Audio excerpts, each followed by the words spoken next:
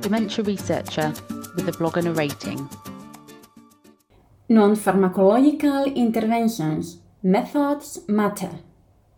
I have a passion for neuropsychological rehabilitation and behavioral therapies for people with dementia because I think they can significantly improve quality of life and health outcomes. I conducted my first interventional study 10 years ago. Since then, I have developed and evaluated a suite of interventions and assistive technologies and led several single case studies and clinical trials. The more I do this type of research, the more I enjoy it. But also, the more wary and concerned I become about appropriate risk of bias control. Non-pharmacological studies have historically been of poorer quality than pharmacological ones because variables influencing behavior are more difficult to control than variables influencing the response to a drug. This obviously does not help to inform evidence-based decisions and convince commissioners to fund rehabilitation services. However, this disadvantage should not be an excuse but a motivation to keep raising the quality bar.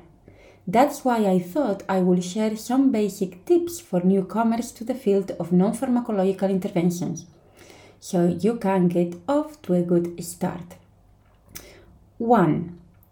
Involve an experienced clinician in the design of your non-pharmacological study as early as possible. There are important things that you learn in your clinical practice that you cannot learn by reading academic papers. Many studies go in the wrong direction because they lack significant input from frontline clinicians, or their advice is unheard. 2. If you are running a clinical trial, involve a clinical trials unit with experience in non-pharmacological treatments from the start. If you are conducting a single-case study, involve an expert in single-case experimental designs. Good quality single-case experimental designs are complex. They are not simply pre- and post-intervention studies, which are subjected to many biases, such as spontaneous improvement, placebo effects, regression to the mean, systematic bias, practice effects, and rater influence on self-reported measures, to name just a few. 3. If you are a clinician, be very careful with the "I know this works" beliefs. Clinical observations can be misleading and become particularly dangerous for your research when they turn into faith. You should never be more concerned with proving your hypothesis right than with actually testing it in the search for truth.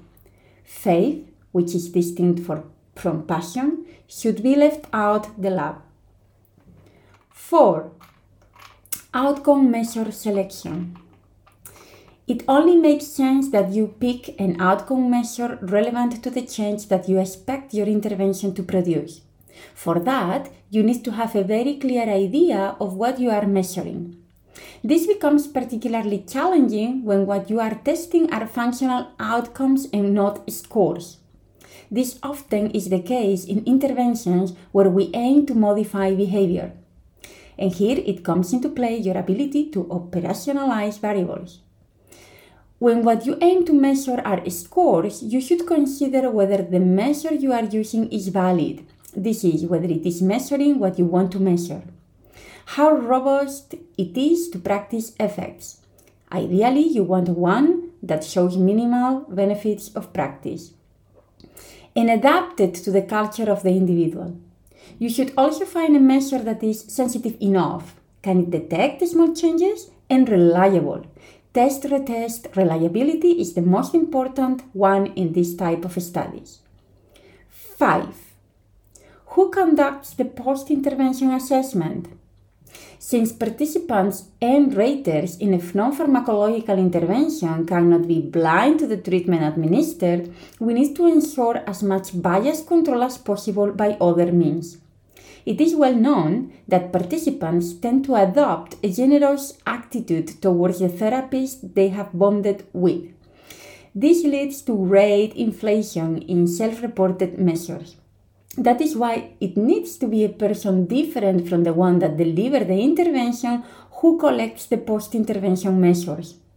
Or they may be collected in a way that doesn't involve a human component, for instance, being self-completed with an online system. 6. Use standard guidelines to get you started. There are several tools to help you plan for your non-pharmacological study. If you are planning a clinical trial, make sure you use the TDR checklist to describe your intervention so it can be replicable. Also use the consort statement for randomized trials of non-pharmacological treatment.